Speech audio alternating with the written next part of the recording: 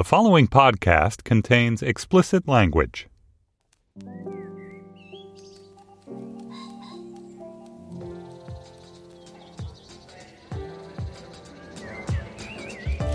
I'm Stephen Metcalf, and this is the Slate Culture Gabfest We Love Spunk edition. It's Wednesday, February 1st, 2017. On today's show, the feature film Elle stars the great French actress Isabelle Huppert as a woman coming to grips with the fact of her brutal sexual assault that took place in her own home. The movie is directed by Paul Verhoeven. And then This Is Us is a huge hit on NBC. This is almost like the empire of network TV striking back with a big theme, warm-hearted, mass audience, crowd-pleasing show. It seems to have done all those things, warmed hearts on a mass basis. We discussed with Slate's own Laura Bennett. And finally, Mary Tyler Moore, I would say along with Lucille Ball, it's fair to say she was the greatest television comedian of all time and a woman who spearheaded a comedy and a feminist revolution. She has died, and we will discuss her remarkable legacy. Joining me today is Slate's editor, Julia Turner. Julia, you realize you occupied that seat thanks only to Mary Tyler Moore's Mary Richards. Absolutely. All of the conference rooms at Slate are named after fictional journalists, and the one that I use most frequently is named Richards in honor of Mary Tyler Moore's Mary Richards. Oh. Yeah. That's so fantastic.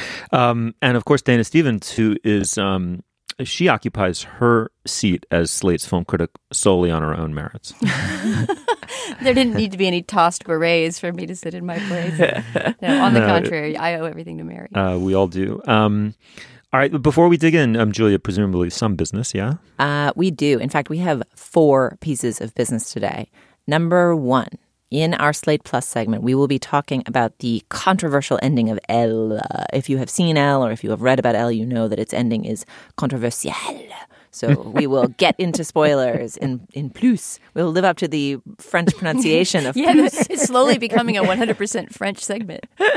And we will dig into the end of the film and what it means about the film's ideas and themes and merits. If you are a member of Slate Plus, you will hear that after the show. If you are not yet a member, you can join at slate.com/cultureplus to get ad-free versions of this show and all our shows, bonus segments of this show and many of our shows, and to support Slate and the journalism that we do. Again, that's slate.com/cultureplus. Number 2, we are coming to the great city of Washington, D.C. for the first time ever to do a live show. I mean, we're not coming there for the first time ever. We are doing a live show there for the first time ever. I believe we've all been to our nation's capital. I lived there for a while. We will be doing that on April 19th. The link to buy tickets is not yet available, but circle the date in red on your calendars and hold all calls. We will be very excited to see you there in our nation's capital. Number 3, I am hosting an event in Brooklyn next week on the evening of February 9th, which I believe is a Thursday, at Powerhouse Books in Dumbo.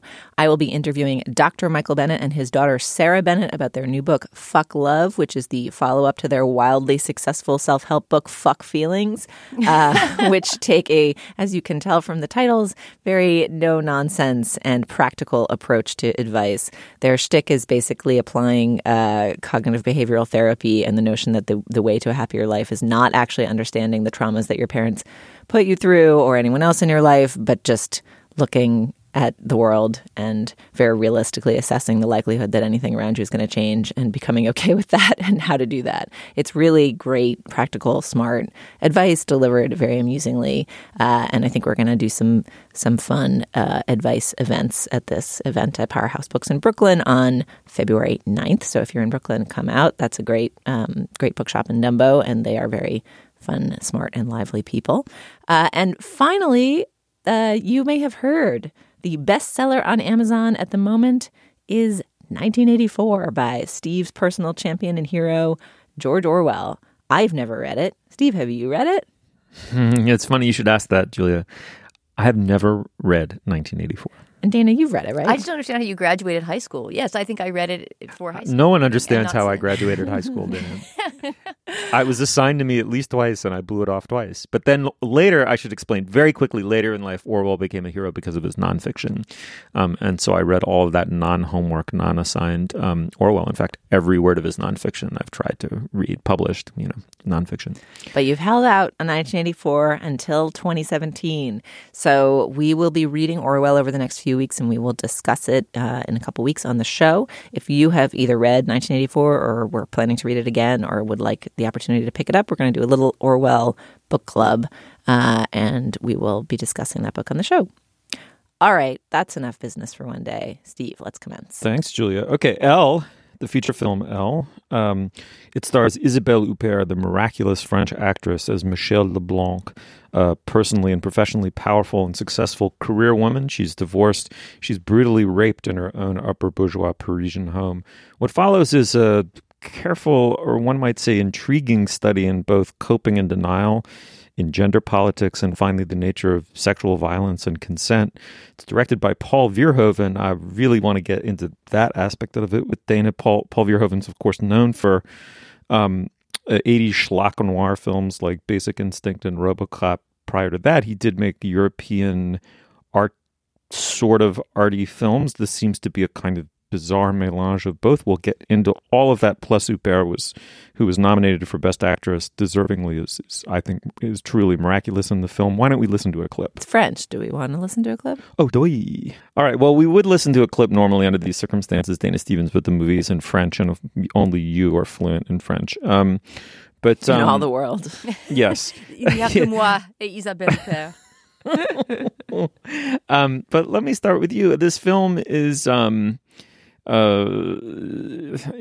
it could be said to begin and end with the remarkable performance of Isabelle Huppert, but it doesn't. So let's first acknowledge that if for nothing else, one should see it for her extraordinary performance. The rest of the movie is quite complicated. It's not possible to have uncomplicated feelings about this movie, I would assert. I'm very curious to know what your complicated feelings are. Yeah, I think I'm still working mine through, in spite of having seen it twice and written on it and talked about it in the movie club. I still feel like I haven't quite gotten what Elle was setting out to do, and so I can't say whether it accomplished what it was setting out to do. I mean, I think something that you just said, Steve, is very important. It's come up in a lot of the criticism of the film, both on the positive and negative side, which is that it's an actor as auteur kind of film. You know, it's a movie that you can't imagine without this actress in the role, and I think she brings degrees of nuance to the script that were not in the script itself. How to categorize my reaction? For one thing, upon first seeing this movie, I immediately knew I would have to see it again before writing on it because I was completely unsure of its tone vis-a-vis the main character and these events you talk about and sexual violence and gender. I mean, it was throwing so many provocative ideas out about all these things that I really walked out having no idea what it was trying to say and knowing that I would have to see it again in order to write on it, while at the same time really not wanting to see it again because it's a very graphic, brutal, and hard to sit through movie in some ways. Although with lots of laughs as well, those kind of Paul Verhoeven laughs where you're laughing at the kind of nihilistic, bizarre intensity of it all. I think the two earlier Paul Verhoeven films that would come to mind for me in thinking about Elle, you didn't mention, and that would be Showgirls and Starship Troopers, both of which are movies that I love and that take apart a genre in a kind of sick-minded and very smart way. Starship Troopers, I think, is his masterpiece and really an important movie that Paul Verhoeven made. But to see him and Isabelle Huppert coming together in this way, and like you say, marrying the kind of French art film, and the characters in this film live in this sort of Frenchy, intellectual, upper bourgeois world that's familiar from a lot of kind of classic French comedies. He brings that together with something like, I don't know, not horror, but a sort of rape suspense thriller or rape revenge fantasy. And all of those things coexist in this big muddle that's hard to talk about without spoiling. But I would say on the whole that I think this movie fails. I think it fails mainly in the last 20 to 30 minutes, which we won't be able to get into until our plus section on the spoiler. But in spite of the fact that it fails, I think if you're interested in any of the topics that we're talking about, if you're interested in gender violence on film, or if you just want to see Isabelle Huppert just tear up a really difficult character to play, it's still worth seeing. With a trigger warning, actually, which we have not given many of on this podcast. But yeah, there's some hard to watch stuff in this movie, and it starts from frame one. Frame one, yes. No, I totally agree with that. Julia, dying to know what you thought of this movie. I don't know what I thought of this movie. I just watched it last night, and I experienced it as a suspense thriller, and then afterwards went and read a bunch of reviews that called it a black comedy, and I was like, well, fuck. I just experienced that as a suspense thriller, not a black comedy. But didn't you laugh at times? I totally laughed, and I also experienced it, this is going to sound odd perhaps, but the other genre it reminded me of is Nancy Meyers movies, like sort of the domestic comedies of Nancy Meyers, who does all those kind of Diane Keaton movies. The with house envy movies. Middle-aged women who have more sex drive than other movies might impute to them, and who like just gad about in beautiful houses, dallying with various handsome men. Like there was a bit of a lifestyle porn quotient to this movie, which, always happens when you watch movies set in glamorous other cultures to a degree, but I don't think it was just the American viewing of the movie. Like, I think it's intentional. She lives in this sumptuous home. She has like an array of fascinating sconces in her living room. She throws like a terrible Christmas dinner with like, very elegant little cups for the wine. And that dinner scene is funny as hell. And there I would say that the very bourgeois lifestyle you're pointing to, rather than in Nancy Meyers where you just kick back and enjoy it, that atmosphere is very, oppressive and dangerous. Oh, yes. Everybody's mean to each. I mean, it's blacker than in Nancy Meyers in spirit, but there's sort of this sense of like what a kick-ass woman, what a great life she has. She's such a bitch. She's so mean to everybody. She's thoughtlessly cruel all over the place to all kinds of people in her life, and yet you're kind of rooting for her. So that's confusing as well. I agree with you, Dana, that at the end of the film, she both make some conscious decisions in the final chunk of the film that you might not agree with as a viewer, and also a crucial decision she does not make, and both of those things are weird. But I find myself slightly stymied. I mean, to me, the most radical thing about the movie is she is a rape victim from the first scene of the movie, and she does not behave in the ways that you might expect a rape victim to act on film or in life. And she rejects the role of victim in a very aggressive way. And I can't tell whether the movie is presenting that as a kind of radical problematization of victimhood, like perhaps everyone should reject victimhood in the way that Isabelle Huppert does, or whether it's presenting her as just an incredibly damaged woman, and that's why she responds in such a strange way to the assault. Right. And without spoiling too much, we can say that there's a little bit of flashback material in her childhood that shows why she might have become a traumatized person who handles rape in such a strange way. Yeah. Right. So what I would say about this movie is, first of all, I finished it and wanted to see it again immediately without really liking or not liking it. It seemed to almost go beyond that. I did feel strongly that the first hour of the movie is perfect or nearly perfect. And not only for Huppert. Huppert is the reason to see the movie no matter what. But there were other reasons, too, that I thought were handled with astonishing deftness by Verhoeven in the first hour and the scriptwriter. The first is that, in addition, Julia, exactly right, to her being a kind of a woman so powerful in both sort of personality and social position that her reaction to the rape is completely unexpected. That was remarkable. But the fact that they made her a video game producer, that the nature of her success, she's not in couture or she's not some high-end restaurateur or something. She makes violent video game content. I thought that was cunning turn, a very unexpected and cunning turn. She's not only comfortable with the degree of highly sexualized violence, she makes her fortune off of it, and she does it by being very hands-on in every level of her business. She runs it both as a business and as a creative presence. Those relationships I thought were highly specific and completely believable. I agree also with Dana that the problems the film runs into are ones of such almost kind of 80s excess. I mean, they did really remind me. Suddenly, it didn't seem to me very much like a Verhoeven film at first, and then seemed way too much like a Verhoeven film towards the end. And it started to remind me of his use of schlock in movies like Showgirls and RoboCop in ways that flouted what was so perfect about the first part, which was this impossible balance between the French comedy of manners. The dinner party scene, to me, is just a perfect execution of a very familiar trope from French movies, upper bourgeois French comedies of manners. A bunch of people from different backgrounds getting together and being, super intellectualized, but repressing what's really going on. Very awkward and very hostile with one another. It's just pulled off absolutely exquisitely. He managed to balance the French comedy of manners with the sort of slightly schlocky, overdone thriller, and then lost the balance sort of tragically. But I didn't ultimately care. I really want to see it again, and I felt kind of deeply challenged by it. But Dana, what I would say is that without spoiling anything, one feature of the movie, as you point to, is her past. Her, as a child, some extraordinarily traumatic thing happened to her. Not only happened to her, made her famous, made her infamous in French life. That struck me as overdone from the beginning, and it, in a weird way, kind of just unnecessary. Completely, I agree. I think that whole subplot, and I won't get into what it was, but involving her childhood and her childhood trauma was superfluous and could have been cut out of the film, and was a moment that it just seemed to be slipping into Grand Guignol, as you say, schlock for the sake of it. Right. The question of like what does a woman feel, which are the places where the movie is most interesting. What does a woman feel after she's been raped? What does a woman feel about being a daughter? What does a woman feel about being a mother? Both of which are also things about which the character articulates non-mainstream views. Yeah, she's not just a woman, right? It's almost like, what does this extremely idiosyncratic character... Idiosyncratic and rejecting very specific types of womanhood. She's an incredibly aggressive, confrontational boss. She is neither a great mom nor a great daughter.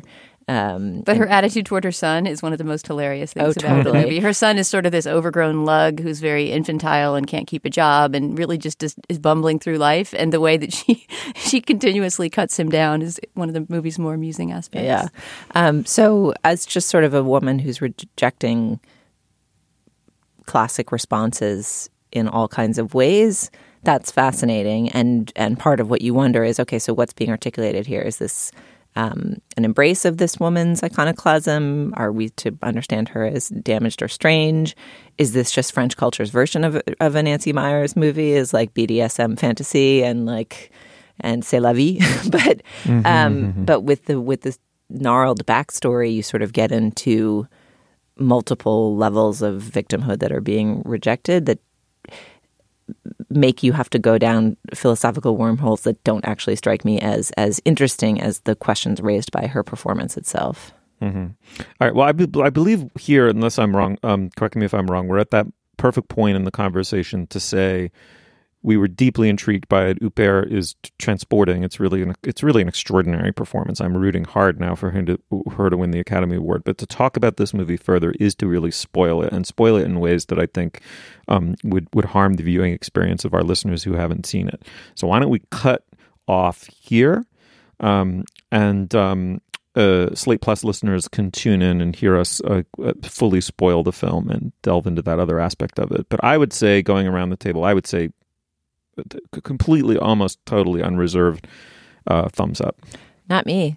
I would say skip it. Really? Yeah. I mean, I'm excited to have the rest of this conversation with you guys, but I actually feel like the end of the movie is such a moral failure that it makes the potentially interesting questions raised not interesting at all. Oh, I can't wait for our Plus conversation now. Yeah, I think I would say I'm going to recommend with extreme reservations. I think if the content sounds off-putting to you and you just don't want to see, a lot of scary violence against women, don't see it. If you expect this in any way to be a sort of uplifting revenge, I will get revenge on my rapist kind of narrative, don't see it because you'll be disappointed. But if you're very curious about, a bravura acting performance that seems pretty likely to be a contender for the Oscar, it might be worth it for that alone. And if you're just a completist of Verhoeven, as I am, I'm just curious to see what he does next because he's somebody who's always flip-flopped all over the map from country to country and genre to genre. Okay, well, I don't disagree with either one of those assessments, but I just trend heavily in the direction of if you get beyond the trigger aspect of it, do see it. If nothing else, for Isabelle Huppert. Okay, the movie is Elle, stars Huppert, directed by Paul Verhoeven. There are going to be a range of very intense opinions about this movie. Please come express them at facebook.com/culturefest. Would love to pursue the dialogue further there. Okay, this is us as an ensemble dramedy about people who share the same birthday. Oh my. I will say right up front that the premise of the show is a mild spoiler in the pilot. If you really don't want to know what that is, skip ahead. But I think most people familiar with the show, even from the reviews, will know what I'm about to say. And that is that the people who share the same birthday principally are two twins, one of whom's a perennially obese sister. The other is her super cut and star of a highly successful sitcom brother. And the third, spoiler alert, is their adopted brother, who was abandoned the same day that they were born. They were all born the same day. And he was adopted by the twins' parents, and they were raised as triplets. And here's a second twist. They are white, he is black. The show is created by Dan Fogelman, who's known as the scriptwriter behind Tangled and creative genius behind Crazy Stupid Love. Why don't we listen to a clip?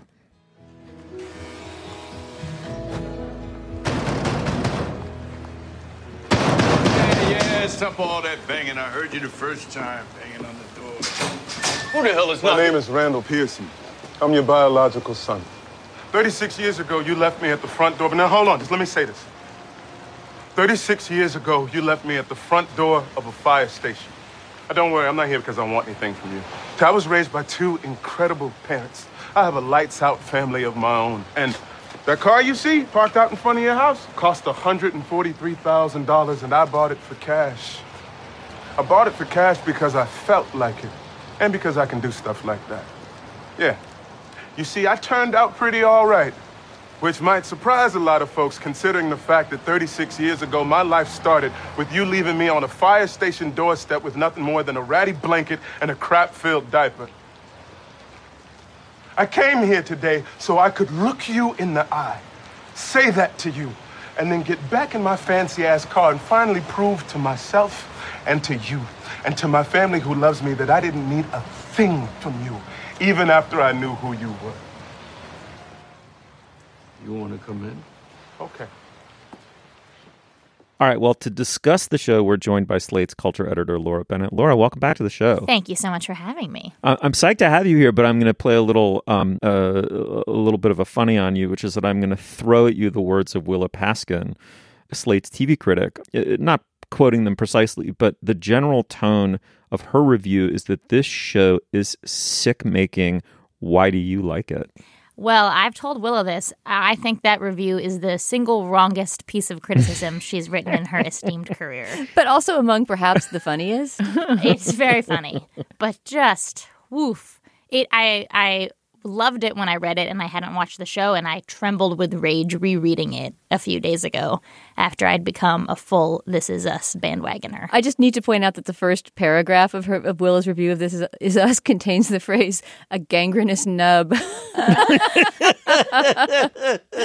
Which gives you some sense of the tone. I believe the headline was The Rotten Cheese of This Is Us, which I wrote at the time. I had no idea.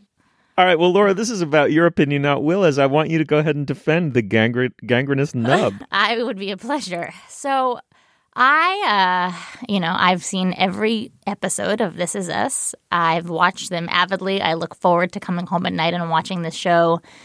I think what This Is Us has done so effectively is, in sort of counterintuitively, it's staked out some genuinely new real estate in the network TV landscape. So network TV is full of, procedurals and fixers and superheroes, these kind of broad stroke operatic shows. And the more small bore, kind of fine-toothed domestic portraiture has mostly been relegated to or kind of co-opted by cable, by sort of prestige TV at this point. So there's actually kind of nothing like it on network TV, and it has become this kind of warm-hearted counter-programming to everything else that's going on in the world right now. And I think what makes it so good is that it basically hits all the emotional beats of a schmaltzy network drama. It's, melodramatic, it's soapy, but it kind of has the texture of a prestige drama in some ways. It really rewards rewatching. So if you pay close attention to it, okay, I don't want to give away any of the major plot twists here, but there are so many of them that I'm going to have to give some of them away. There is this dual timeline trick going on that we learn at the end of the pilot. Basically that we think we've been watching the parallel stories of all these people, but it turns out that one of the sort of vignettes we're following are the parents of the three other people who we're following in the pilot. And if you look closely, it turns out that there are little hints that the timelines are different. So there's a box of photos that says 72 on it, and the medical equipment in the hospital is kind of dated, but only if you inspect it really closely. And But then after the reveal, suddenly everybody's wearing polyester and smoking in Exactly. hospitals and So proving they that it's zoom the out 70s. and it's like, right, I know. It's like a total period drama. And obviously the characters are really interesting, I think, in ways that are unusual for a network show. I just think that this is, it's a really good sort of textured show if you pay close attention to it. All right. Well, I'm gonna leap right to my opinion, which is that everything you just said would make me hate it, and I freaking love this show. What? Julia Turner, what has happened to me? That's like the single most surprising opinion you've had in 8 years. I'm so Say happy to more. hear that. I've been body snatched. No, him watching The Bachelor and The Bachelorette religiously is the most surprising. Okay, fine. Steve-elation. Second most surprising Steve-elation. What happened to me? Why who coshed me on the head and rendered me senseless? I couldn't laugh harder. I loved it. It was so heartwarming. It was. But when you yet say you funny. couldn't laugh harder, you mean that you were laughing when you were meant to laugh, or did you Yes. watch it in a second revolution? I sort of laughed. I counter cried. way? I laughed. I cried. Dennis Stevens. The poignancy of it just affected me through and through. Take me out of here in a freaking straitjacket. Switch my meds. I like This Is Us. How many episodes did you watch, Steve? Trump has broken me down. I watched the first two, and I thought, why it's you cannot. Okay, first of all, let's focus here, people. Julia Turner, why don't I start with you? Whatever else is true about this show, it is very well crafted by someone who knows what he is doing. The writing is extremely sharp. It may not be your jam, but the deftness with which it was made is undeniable. Am I at least correct in asserting that? Yeah. I will confess that I started watching this show with idle curiosity, expecting not to like it, and then suddenly fell into a wormhole and had watched 6 of them in a row while lying in my bed on Friday and slacking Laura, who was at a wedding, and just basically being like, I'm crying. I actually wanted to live slack more things to you, and I was like, I shouldn't bother I wish you Laura. did. While I she's... loved all I want to do is talk about This Is Us at all moments, Okay, even on well, the dance floor. I'm gonna keep that in my pocket for future viewings. But I watched 6 episodes and don't really respect myself for how much I enjoyed it, but maybe I just should. I would say that the most sophisticated thing about the show is the plotting. It has Agatha Christie level, excellent soap opera plotting. There are cliffhangers and twists at the end of nearly every episode. They are just piling on the plot. They are going through plot. One thing that's striking about these family dramas is that in a procedural or a superhero show where there's a bad guy to fight, the personal drama plot is like the B story or the C story, and you don't go through it as fast. But this thing, you see things in episode 2 that become big reveals in episode 5, and it's like, oh my God, what's going to happen by episode 20? That's genius. They are going through it. So it's unclear how baroque the conflicts will get by the end of its run. But for the moment, it's very satisfying to watch.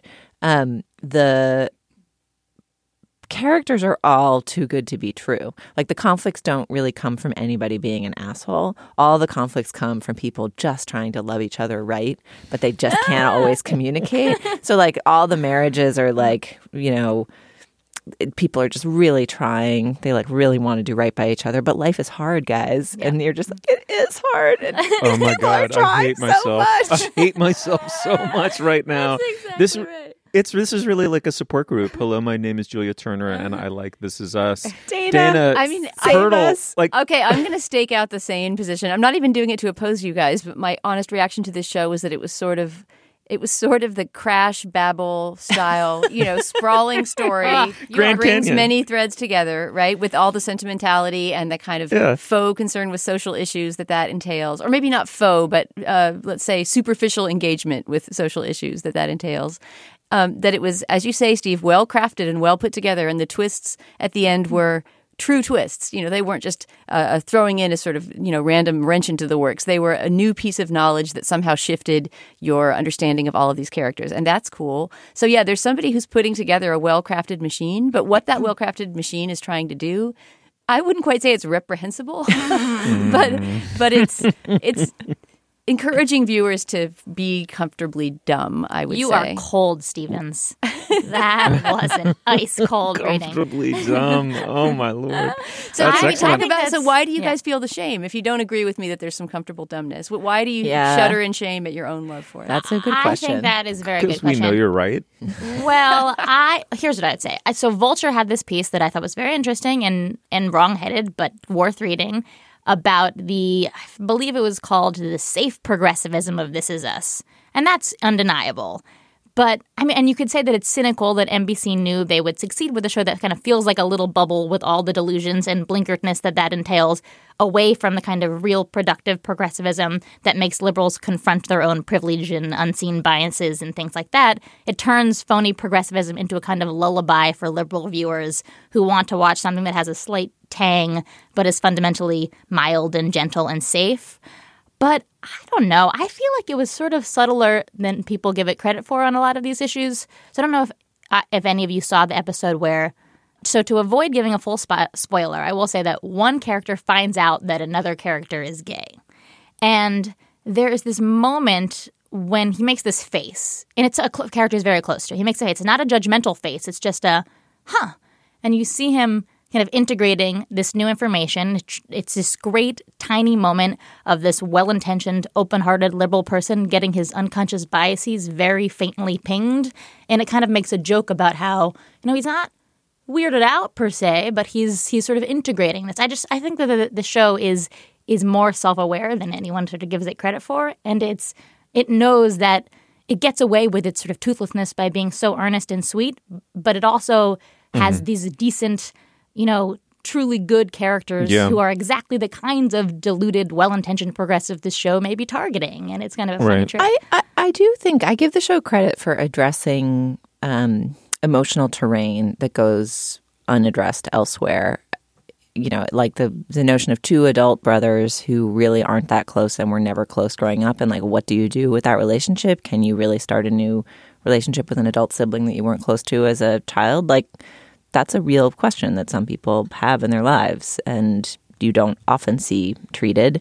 You're more likely to get sibling relationships like Jamie and Cersei or whatever. So, the show spends it's a major plot of one whole episode, like these brothers, their relationship, what can happen between them, can it grow? Which is very small bore and emotionally interesting terrain. And the show is not glib about that. Similarly, the overweight character, Kate, you spend a lot of time with her actual emotional struggles around eating and weight loss and temptation and willpower and just the emotional headspace of dieting and exercise. And that's a headspace where a lot of people spend their time and it's treated with seriousness and respect in a way that feels actually quite fresh and not super exploitative, I think, of her. I would just jump in and nuance that, though, Julia, with the remark that Kate, who's played by Chrissy Metz, the overweight female twin, is to a greater degree than I would like to see defined by her fatness and her relationship to her fatness and her self-consciousness about it. And she meets someone at her Weight Watchers group and they start to date. And it just seems, at least based on the first two episodes, that we're not going to get to know very much about Kate except for her lifelong trauma about her weight. And I just wonder how viewers of the show, who are large people, fat people, would feel about that and whether they would feel like she's being boxed.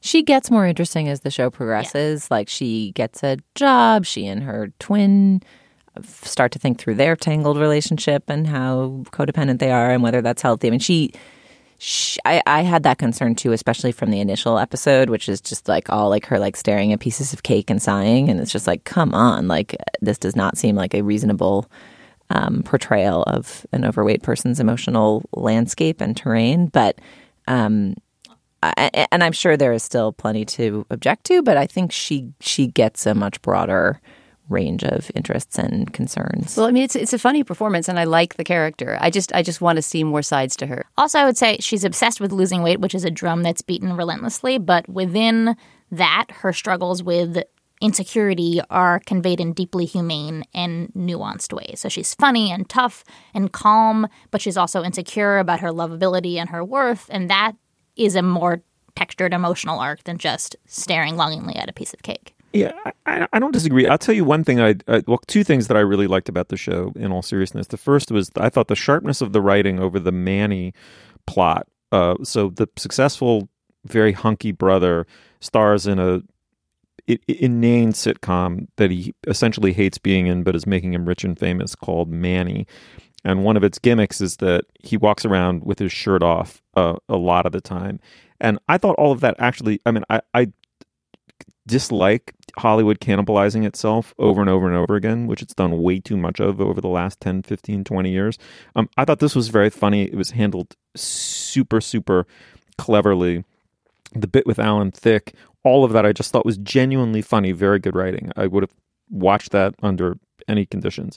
And then the second thing is, the trend of my own life and of the viewing habits of people, like me is so in the opposite direction of network TV, that you forget what one of the purposes of network TV was back in its kind of golden age of 3 channels, which in a way was to start at the center of American consciousness with extremely sentimental but widely shared values, and then expand out from that core to things that were possibly more nuanced or shades of gray or troubling.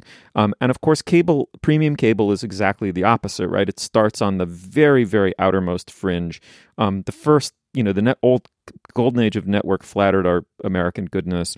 You could argue that gourmet, premium streaming TV flatters our sense of badness in ways that are preposterous. And it was something comforting in this day and age to start with something that began with that core, which has become tenuous and is actually a far more daring place and interesting place to start than with drug dealers and on and on villainy, Walter White style villainy. That moment kind of has come and gone. And to build out from it. And I just think I was grateful for that. Right. I mean, I agree that the sort of progressivism of the show is phony, it's safe and all of those things, but it's also kind of the conceit of the show. This sort of rosy liberalism, this fake world in which decent people are just trying to muddle through and they just sort of, I mean, and everything works out in the end. That's what makes this show such escapist TV. This is just such a good ensemble show, which is coincidental because Sterling K. Brown is in it, and he was also in People vs. O.J. And it's just this web of relationships that are all so dense and persuasive, and then also this balance where this dynamic where the emotional balance never tilts too far in any one direction. So everyone the narrative weight is nicely distributed among all these different stories. And it makes such a satisfying whole. Mm-hmm. Yeah, I agree. Although Sterling Brown is the standout. Oh, he's incredible. His performance and his character, I think, is the real heart of the show. Yeah, completely agree. Okay, it's This Is Us. It's on NBC. It is network TV that we, by and large, liked, except for that incorrigible, self-serving cynic, Dana Stevens. Laura Bennett's the culture editor of Slate.com. Laura, thank you so much for coming back on the show. It is always a real pleasure to have you. Thank you so much for having me. Okay, the great, and I mean great, television comedian Mary Tyler Moore has died. She first became widely known playing the wife of Dick Van Dyke on The Dick Van Dyke Show in the 60s, but her enduring contribution to American culture is her eponymous and still beloved television show, The Mary Tyler Moore Show, about a 30-year-old single woman making a life as a newswoman in Minneapolis. It is a double icon, the rare double icon. I think it's iconic as television comedy. It is iconic as feminism of a certain low-key but very definite variety. It is also just simply, I think, just without question, one of the funniest and most beloved television shows of all time. I grew up with it. It was mother's milk to me. Let's listen to a clip. Look, miss, would you try answering the questions as I ask them? Yes, Mr. Grant, I will, but it does seem that you've been asking a lot of very personal questions that don't have a thing to do with my qualifications for this job. You know what? You got spunk. Well, I hate spunk. Tell you what, I'll try you out for a couple of weeks, see if it works out. Oh. If I don't like you, I'll fire you. Right. You don't like me? I'll fire you. Yes. That certainly hardly seems fair. All right. Well, Julia, I'm going to start with you. You are the child of a newswoman, and you are a newswoman yourself. Surely this character meant quite a lot to you. Yeah, I mean, the Mary Tyler Moore Show, I think for people of my generation, we know it from reruns on Nick at Night. It was part of the Nick at Night retro programming block in the early 90s. And I watched it a bunch and loved it. And also watched Murphy Brown a bunch at that time. So like feminist fictional newswomen are like a key parts of my televisual psychic landscape. But I was watching episodes again this weekend trying to understand what made me respond to the show so strongly as a teen. And I think the show offered a model of feminism that felt very appealing. I mean, feminism in general was very appealing to me. My mother was a avowed feminist and spoke a lot about her concerns in the workplace. And, you know, it's not like that was an alien concept that was introduced to me by Mary Tyler Moore. I was raised in fertile soil for such ideas and such role models. But she just made it seem so fun and natural and easy and obvious to just be independent-minded and smart and to have spine and to care about the world and other people and have a point of view and a perspective and have an independent life and not assume that it would be better to marry a bozo than be single and that pursuing your own ideas was obvious. Like, she made it seem like, duh, you're a feminist. Like, duh, this is just the obvious way one goes about one's life. And you can be as charming as Mary Tyler Moore and wear as many primary 70s colored geometrically striped outfits. And it just seemed great. I don't, even watching it again, I had trouble putting my finger on the exact appeal. But I think she just made it look obvious and fun to be what I strived to be as a kid. Yeah. So role modeling aside, Dana, it's just one of the great television shows of all time. What did it mean to you? Well, like you, I grew up in the era when it was first on the air. I think I was 4 when it debuted in 1970, and there's really not a memory of a Saturday night in that part of my childhood that doesn't include ritual Mary Tyler Moore watching back to back with Bob Newhart and the rest of that great programming block on Saturday nights with my family. So she was a very, very early image of, what it was to be an adult. And I wrote about this a little bit in a blog post I wrote after she died for Slate. But I think Julia kind of captured it with what she was saying about the spontaneity and the kind of the ease with which she seemed to inhabit this role that was, in fact, unbeknownst to children like us at the time, was this socially new and radical role. And in fact, in the early stages of planning of the Mary Tyler Moore Show, she was supposed to be a divorcee who was starting life again. But they decided that was too scandalous. They couldn't have a main female character who had been divorced. And so they made her having broke up with a fiancé instead, something that was very rarely referenced after the first episode of the show. But that was Mary's background. I was watching some episodes of it with one of my best friends who came for the Women's March with me. I think we talked about this in Plus last week, Steve. And she stayed for the week after. So when Mary died, she was around. And she and I have an old history of loving Mary and Rhoda and watching them together and have this kind of running joke that I'm Mary and she's Rhoda. And so we watched a few episodes of both Mary and the spin-off Rhoda with Valerie Harper, which is also a great show. And something that I was really noticing from episode 1 of the Mary Tyler Moore Show is that it takes place in a women's world. You know, it really does. I mean, she works with all men. And so there in the workplace, there are sometimes moments, for example, where she has to ask Mr. Grant for a raise because her predecessor, a male, was making more money than her. But in the domestic spaces, when you're in Mary's wonderful apartment with the wooden M on the wall, it's Phyllis knocking on the door, her landlady, to come in and chat about her problems, and it's Rhoda coming from downstairs to bitch about something, and it really is this kind of coffee clutch of women, you know. So in that way, I think as a child, it seemed really utopic to me too. It was sort of, yes, you go to this cool office workplace and wear the neat geometrically striped pantsuits, and then you go home and your best friend lives right upstairs, and you get to hash out all your problems with her, you know. So it was this vision of single young womanhood that was so appealing to a child that it would never have occurred to me that, you know, she should have been looking for a man or that this was a way station on the way to getting her MRS degree or something like that.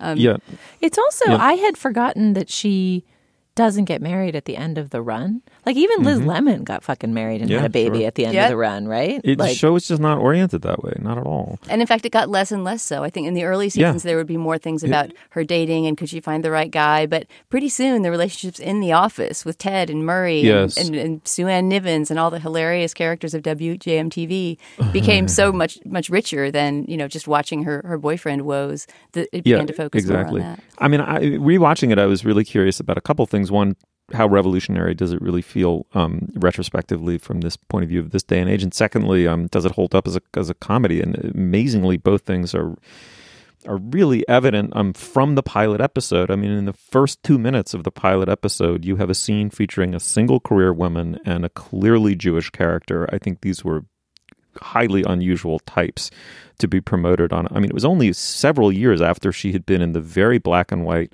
kind of 50s holdover Dick Van Dyke Show. She's in a new universe in the Mary Tyler Moore Show, and it was very open about that from the beginning. Then simply as an office comedy, I think it's got to be the first one, right? That television station gave birth to, I mean, it is not an exaggeration to say hundreds of shows that were built on exactly that template. I don't really know which one, what sitcom preceded it as a workplace drama filled with social types at the center of which is this character we heavily identify with as kind of the normal one at the center of, so there's Murray, the office wit, Sue Ann, the sexpot underminer, Ted Baxter, the vainglorious newscaster, and then of course, deathlessly, there's Lou Grant, the whiskey sort of cynical softy. Who can I add? In the first episode, Lou Grant shows up drunk at Mary's door after her very first day of work. The most inappropriate call the HR office thing that could possibly happen in today's work universe, and it's kind of treated as just a funny moment on the show. There's my drunk boss wandering over to my apartment at night. Yeah, that is true. And then the other thing, a couple points I want to make quickly is that yes, she's spunky in the famous words of Lou Grant. She's cheerful, upbeat. But Mary Tyler Moore brought a completely new dimension to that character, and in a way to television, which is that underneath there's real melancholy and confusion, which was very much a part of Mary Tyler Moore's repertoire as an actress. It came out in Ordinary People, that tragic, disappointed, slightly rigid side to her personality really became manifest in that performance, which was incredible. But it's there in Mary Richards, too. I mean, she's not simply a normal, perky, happy, well-adjusted person at the center of the show. There's an element of melancholy really is the word. And then the second thing is just how funny the best episodes are. The really famous standout episode that, like, the kind of, if you're going to watch this one, is the Chuckles the Clown episode, which I rewatched. I was laughing hysterically. As comedy, it completely holds up. We should say that the show was the brainchild in no small part of James L. Brooks, who went on to have a huge career in both feature films and TV. In terms of endearment, The Simpsons, the early work of Wes Anderson. I mean, so many things bear the fingerprints of James L. Brooks, and the show was the original one, as far as I know. Can I say a couple words about the melancholy that you just pointed out? I'd love to hear them, yeah. I hadn't realized until reading obituaries of Mary Tyler Moore what a hard life she had and what a difficult past she was channeling in her work, because, as you say, she is this delightful light comedian. She also did do roles like Ordinary People, where she could pull off much more serious acting roles. But you think of her as this sunshiny creature who can turn the world on with her smile. And in fact, both her parents were alcoholics, and for that reason she lived from early childhood with an aunt instead of with them. And she also went through a period of alcoholism, I think, beginning early in her career at the Dick Van Dyke Show period. She had one child who died of an accidental gunshot wound at age 24 or something. I mean, her life was really studded with these awful, awful stories. And so that gave a different dimension to thinking about that sparkle that she had. And, I don't know exactly where you see the melancholy. I'd love to see some of the episodes that you see the melancholy Mary Richards in the Mary Tyler Moore Show, but something that you often see in her character that I really identify with. I mean, she was a feminist in the sense that she was trailblazing in the workplace, but she had real boundary issues. There were many, many episodes of Mary Tyler Moore that revolved around her not being able to say no to someone, getting in over her head by being too nice, right? Having to learn to sort of draw boundaries with people. There's one where Phyllis becomes her assistant, her office assistant, because Lou Grant says, you have so much extra work, I'll let you hire an assistant. And out of niceness and because her landlady Phyllis is bored in her jobless life, she lets her become her assistant, and Phyllis, of course, is a horrible assistant and eventually has to be fired. But there seemed to be a lot of plots that had to do with that. Mary is too nice, and what is she going to do about toughening up to get through this problem in the workplace? And I think, as much in the 70s as now, that's something that probably women in the workplace struggle with. So I appreciate that was also a part of the show. And it was a very funny part of the show. Yeah, she could have used some coaching lessons from Isabelle Huppert. Oh, yeah, she had none of that toughness. I mean, just think of that Mary stammering smile. She had a certain kind of fake smile that she would put on when she was saying yes to something that she really knew she shouldn't be saying yes to. And that was something that returned again and again in the show. I will say without equivocation that in the history of the sitcom form, a major American popular art form, I rate the Mary Tyler Moore Show as number 1. Whoa. We had this conversation before, I think, all-time TV rankings, and Mary was way, way up there for me. I mean, it's the whole package, It's the style, the ensemble acting, the incredible theme song. Just when that little twinkly sound before the theme song starts, you just know you're in for a half hour of joy. It's Pavlovian. Yeah, I totally agree. All right, well, Mary Tyler Moore, a woman who gave took of an extraordinary gift and gave it beautifully to all of us. Highly recommended to people who haven't seen the show. Seek it out. It's on Hulu, Amazon. Pay $1, watch some of these episodes. They're fantastic. Piece of television history. All right, well, now is the moment in our podcast where we endorse Dana. What do you have? That was a good one, Steve. Yeah, that was a nice little extra wiggle at the end of the last A.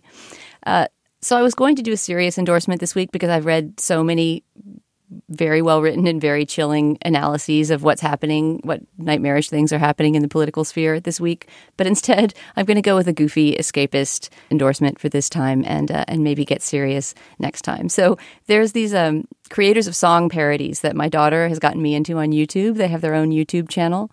Their names are Dustin and Genevieve. I think they're a couple, either a married couple or at least engaged to be married. And they make these very amateurish and yet very hilarious parody videos of popular songs where they rewrite the lyrics and kind of act them out. It all seems to be filmed with an iPhone around their house. And it's extremely DIY, but extremely endearing and clever. And the particular one I recommend that you start with on your Dustin and Genevieve journey is their parody of Circle of Life, the song from The Lion King, which they turn into a song about social media and the ills of social media. And I just want to play for you the very, very beginning of the song so that you can catch some of the charm of the Dustin and Genevieve magic. Time to check my social media, yeah. To see who loves me online. Hashtag blessed life. Time to post a pic with an inspirational quote. It's deep and we'll get lost. So this song goes on and on with Dustin and Genevieve posing in various, beautiful beach-like locations and scrolling dramatically through their Instagram feeds. And it's become sort of an anthem around my house. So when my daughter thinks we're spending too much time online and she sees me checking something on my phone, she'll start bellowing, "Time to check my social media." Anyway, it's one of those things that grows on you the more you watch it. And then you start watching their Adele parodies and their various other parodies. And they have a comedic album, which I haven't bought yet. But just the idea of this goofy couple of total non-professional performers having fun, writing fake lyrics for songs and acting them out is a very endearing thing. It's sort of the best of YouTube. And so I recommend Dustin and Genevieve's YouTube channel. We'll put a link on the show page. I will check that out. That does sound appealing. That's hilarious. Julia, what do you have? I would like to recommend a book. The book is When in French by Lauren Collins, who's a wonderful writer for The New Yorker.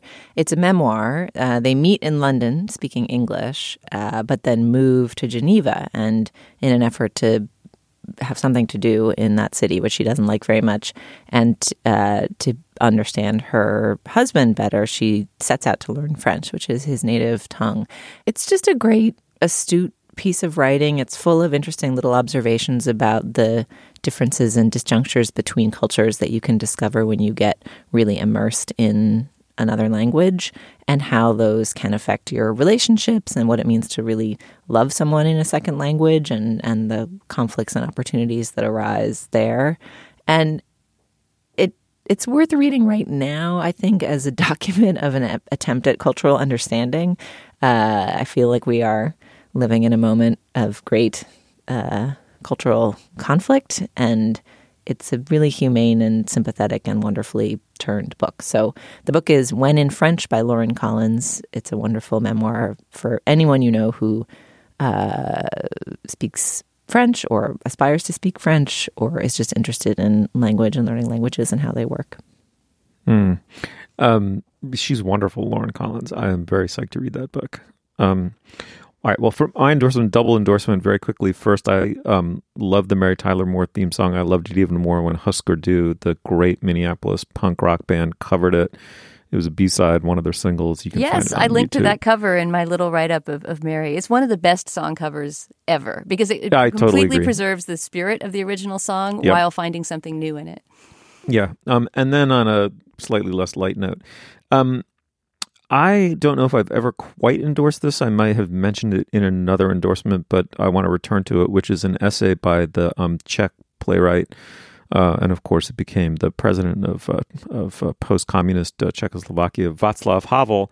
The essay is called The Power of the Powerless. It should be considered a modern classic. It's essentially Havel was either in prison or about to be in prison or in and out of prison when he wrote it in the mid-'70s. And it was trying to get at the nature of a somewhat peripheral communist regime. So in other words, he wasn't living in Moscow. He wasn't at the center of the Soviet Empire. He was living in a society that was dealing with the Soviet boot in a slightly indirect way, or somewhat indirect way. I mean, in many respects, quite a direct way. In 1968, Soviet tanks had gone into Prague and were ready to go again. Nonetheless, he felt that novel ideological terms were necessary in order to understand the reality that he was living under. And so he coined the phrase post-totalitarian society, post-democratic society, and he was what drew me to the essay initially was it seemed to me someone like Havel was attempting to find non-ideological ways to understand our yearning for human freedom as it's squeezed by ideological categories and by power. It's available online in PDF form. I highly recommend reading it at one's earliest convenience. It is a modern classic, and it is sadly utterly relevant to our present moment. All right, Dana, thank you so much. Thank you, Steve. Julia, thanks. That was wonderful. Thanks, guys. You'll find links to some of the things we talked about today at our show page, slate.com/culturefest. And you can email us at culturefest@slate.com or drop us a note at our Facebook page, facebook.com/culturefest. Our producer is Verilyn Williams. Our intern is Daniel Schrader. Daniel Schrader, who we should say has his first author byline on Slate this week with a post about throwing shade on TV Land. So check that out. Oh, fantastic. Congrats to Daniel Schrader. The executive producer of Slate Podcasts is Steve Lichtai, and Andy Bowers is the chief content officer of the Panoply Network. The Culture Gabfest is part of the Panoply Network. Check out our entire roster of like-minded and unlike-minded shows, a wonderful diversity of shows at itunes.com/panoply. Our Twitter feed is @SlateCultFest. Julia Turner and Dana Stevens. I'm Stephen Metcalf. Thank you so much for joining us, and we'll see you soon.